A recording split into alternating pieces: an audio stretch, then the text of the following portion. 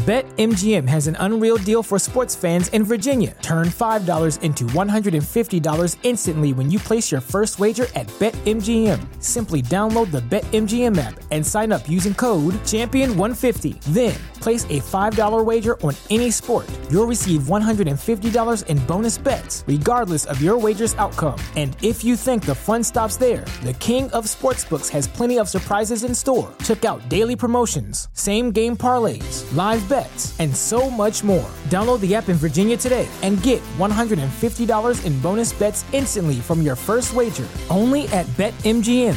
BetMGM and GameSense remind you to play responsibly. See BetMGM.com for terms. 21 plus only. Virginia only. New customer offer. Subject to eligibility requirements. Rewards are non-withdrawable bonus bets that expire in 7 days. Please gamble responsibly. Gambling problem? Call 1-800-GAMBLER. Promotional offer not available in Washington, D.C.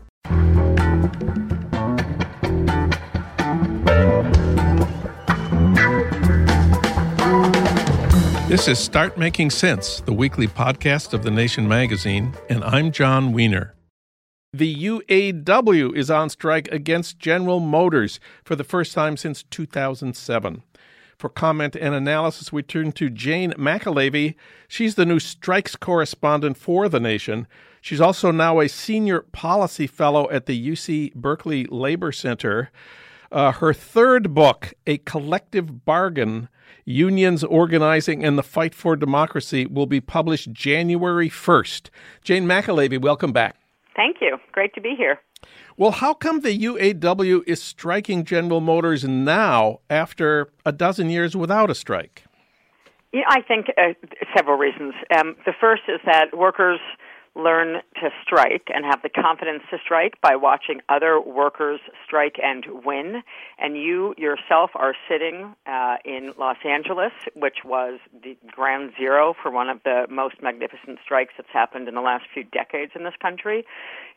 So you can see a through line between the education strikes that began in earnest in early 2018 and rolled through the country to the Marriott strike, by the way, that happened last fall, to then the LA teacher strike, and then Oakland, and then a bunch of other smaller strikes.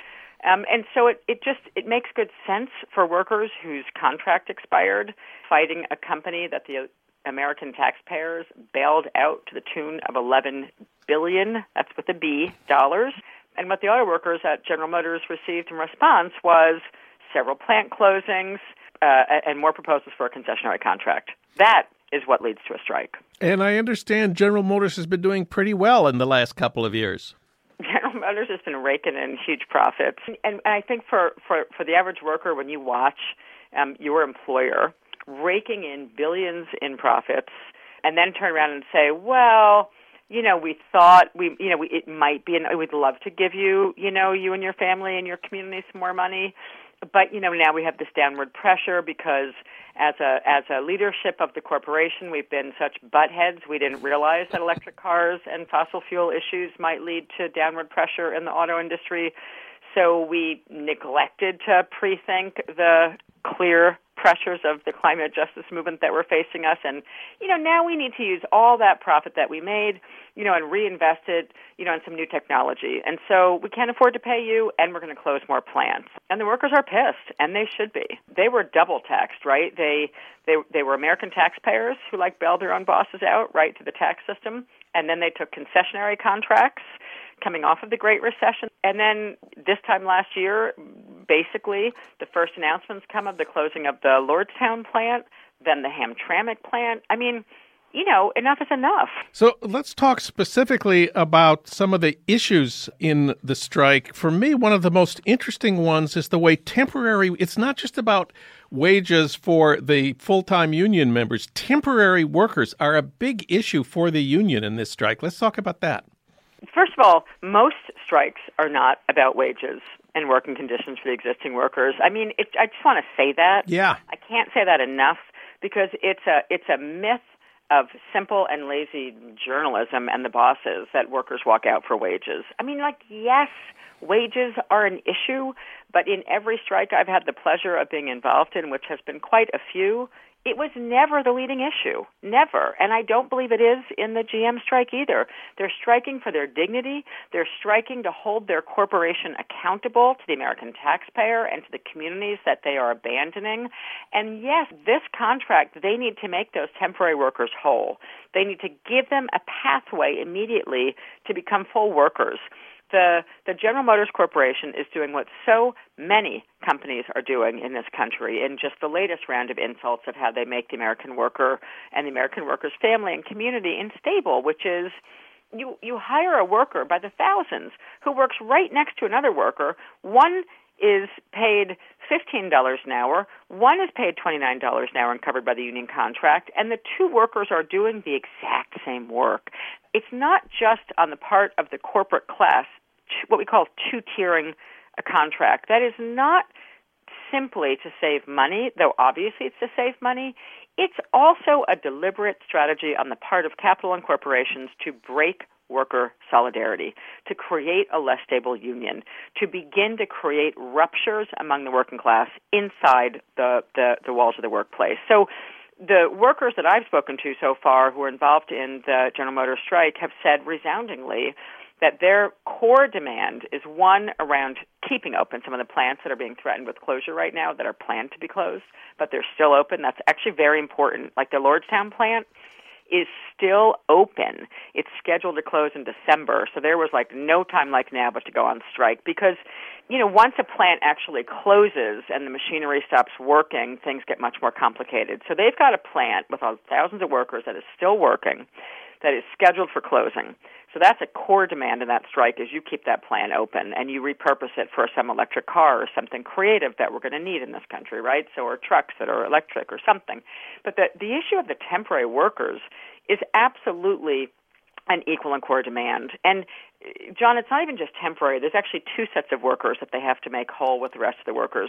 There's temporary workers. There's several thousand of them across GM now working side by side with other workers, and they're literally getting like $15 an hour, which is just an insult for an auto worker, and it should be for most workers, frankly. And then there's a second tier of workers who actually are being covered by the union contract that came out of that recessionary period as well in 08 and 09, and they're actually in the union, and they're making, I'm not positive, I think it's like 21. So they're 6 or 7 ahead of the temp workers, but they're still structurally behind the regular workers. And that's the devil of the detail of what's called a two-tiered contract, where for no reason except that the boss had more power than the workers at the moment of the contract was settled, a bunch of workers who are coming on after the higher date of the contract are going to make less for no reason except corporate greed. The weird thing about this strike is I think it's the first one where a Republican president is pressuring the company on behalf of the workers. Trump has been a frequent antagonist of General Motors and the other auto companies for moving their plants to Mexico and firing people in the United States. And one of his big claims is that he's going to bring those plants back to the United States. He's met with Mary Barra, the new head of GM. How important is this a factor in the GM strike right now, do you think? First of all, let's acknowledge the evil genius that is the orange-haired guy, because he's a reality star, TV star, and he understands that this is a big moment and that Americans are rooting for these workers. What's interesting is Americans were also rooting for the LA teachers. Last I looked, they were also rooting for the West Virginia teachers, a bunch of women and women of color, and you didn't see that same man standing up with them, but I digress. So why is he doing this?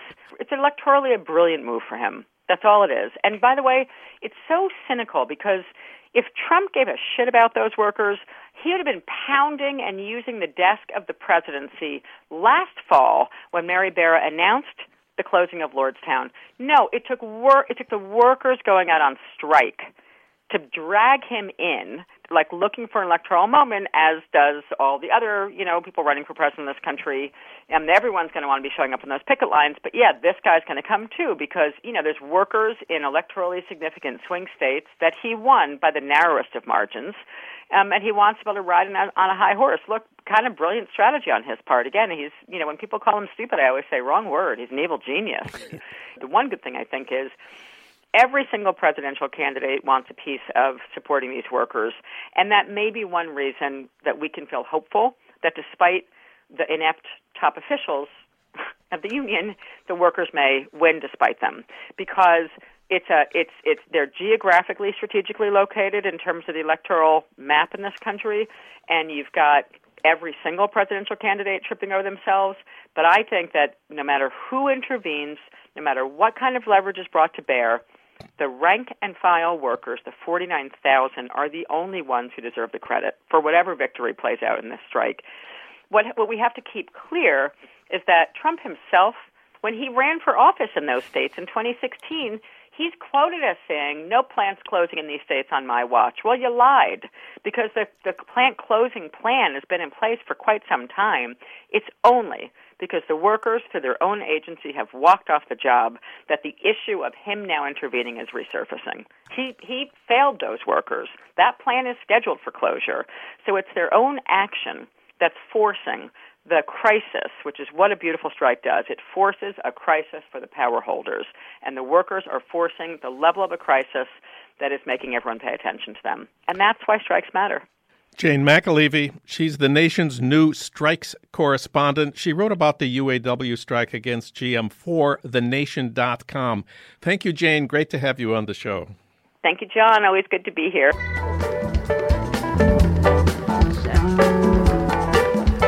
You've been listening to Start Making Sense, the weekly podcast of The Nation magazine. You can hear more interviews like this one at thenation.com, and you can subscribe to Start Making Sense at iTunes Podcasts, Pocket Casts, Stitcher, or wherever you get your podcasts. I'm John Wiener. Thanks for listening.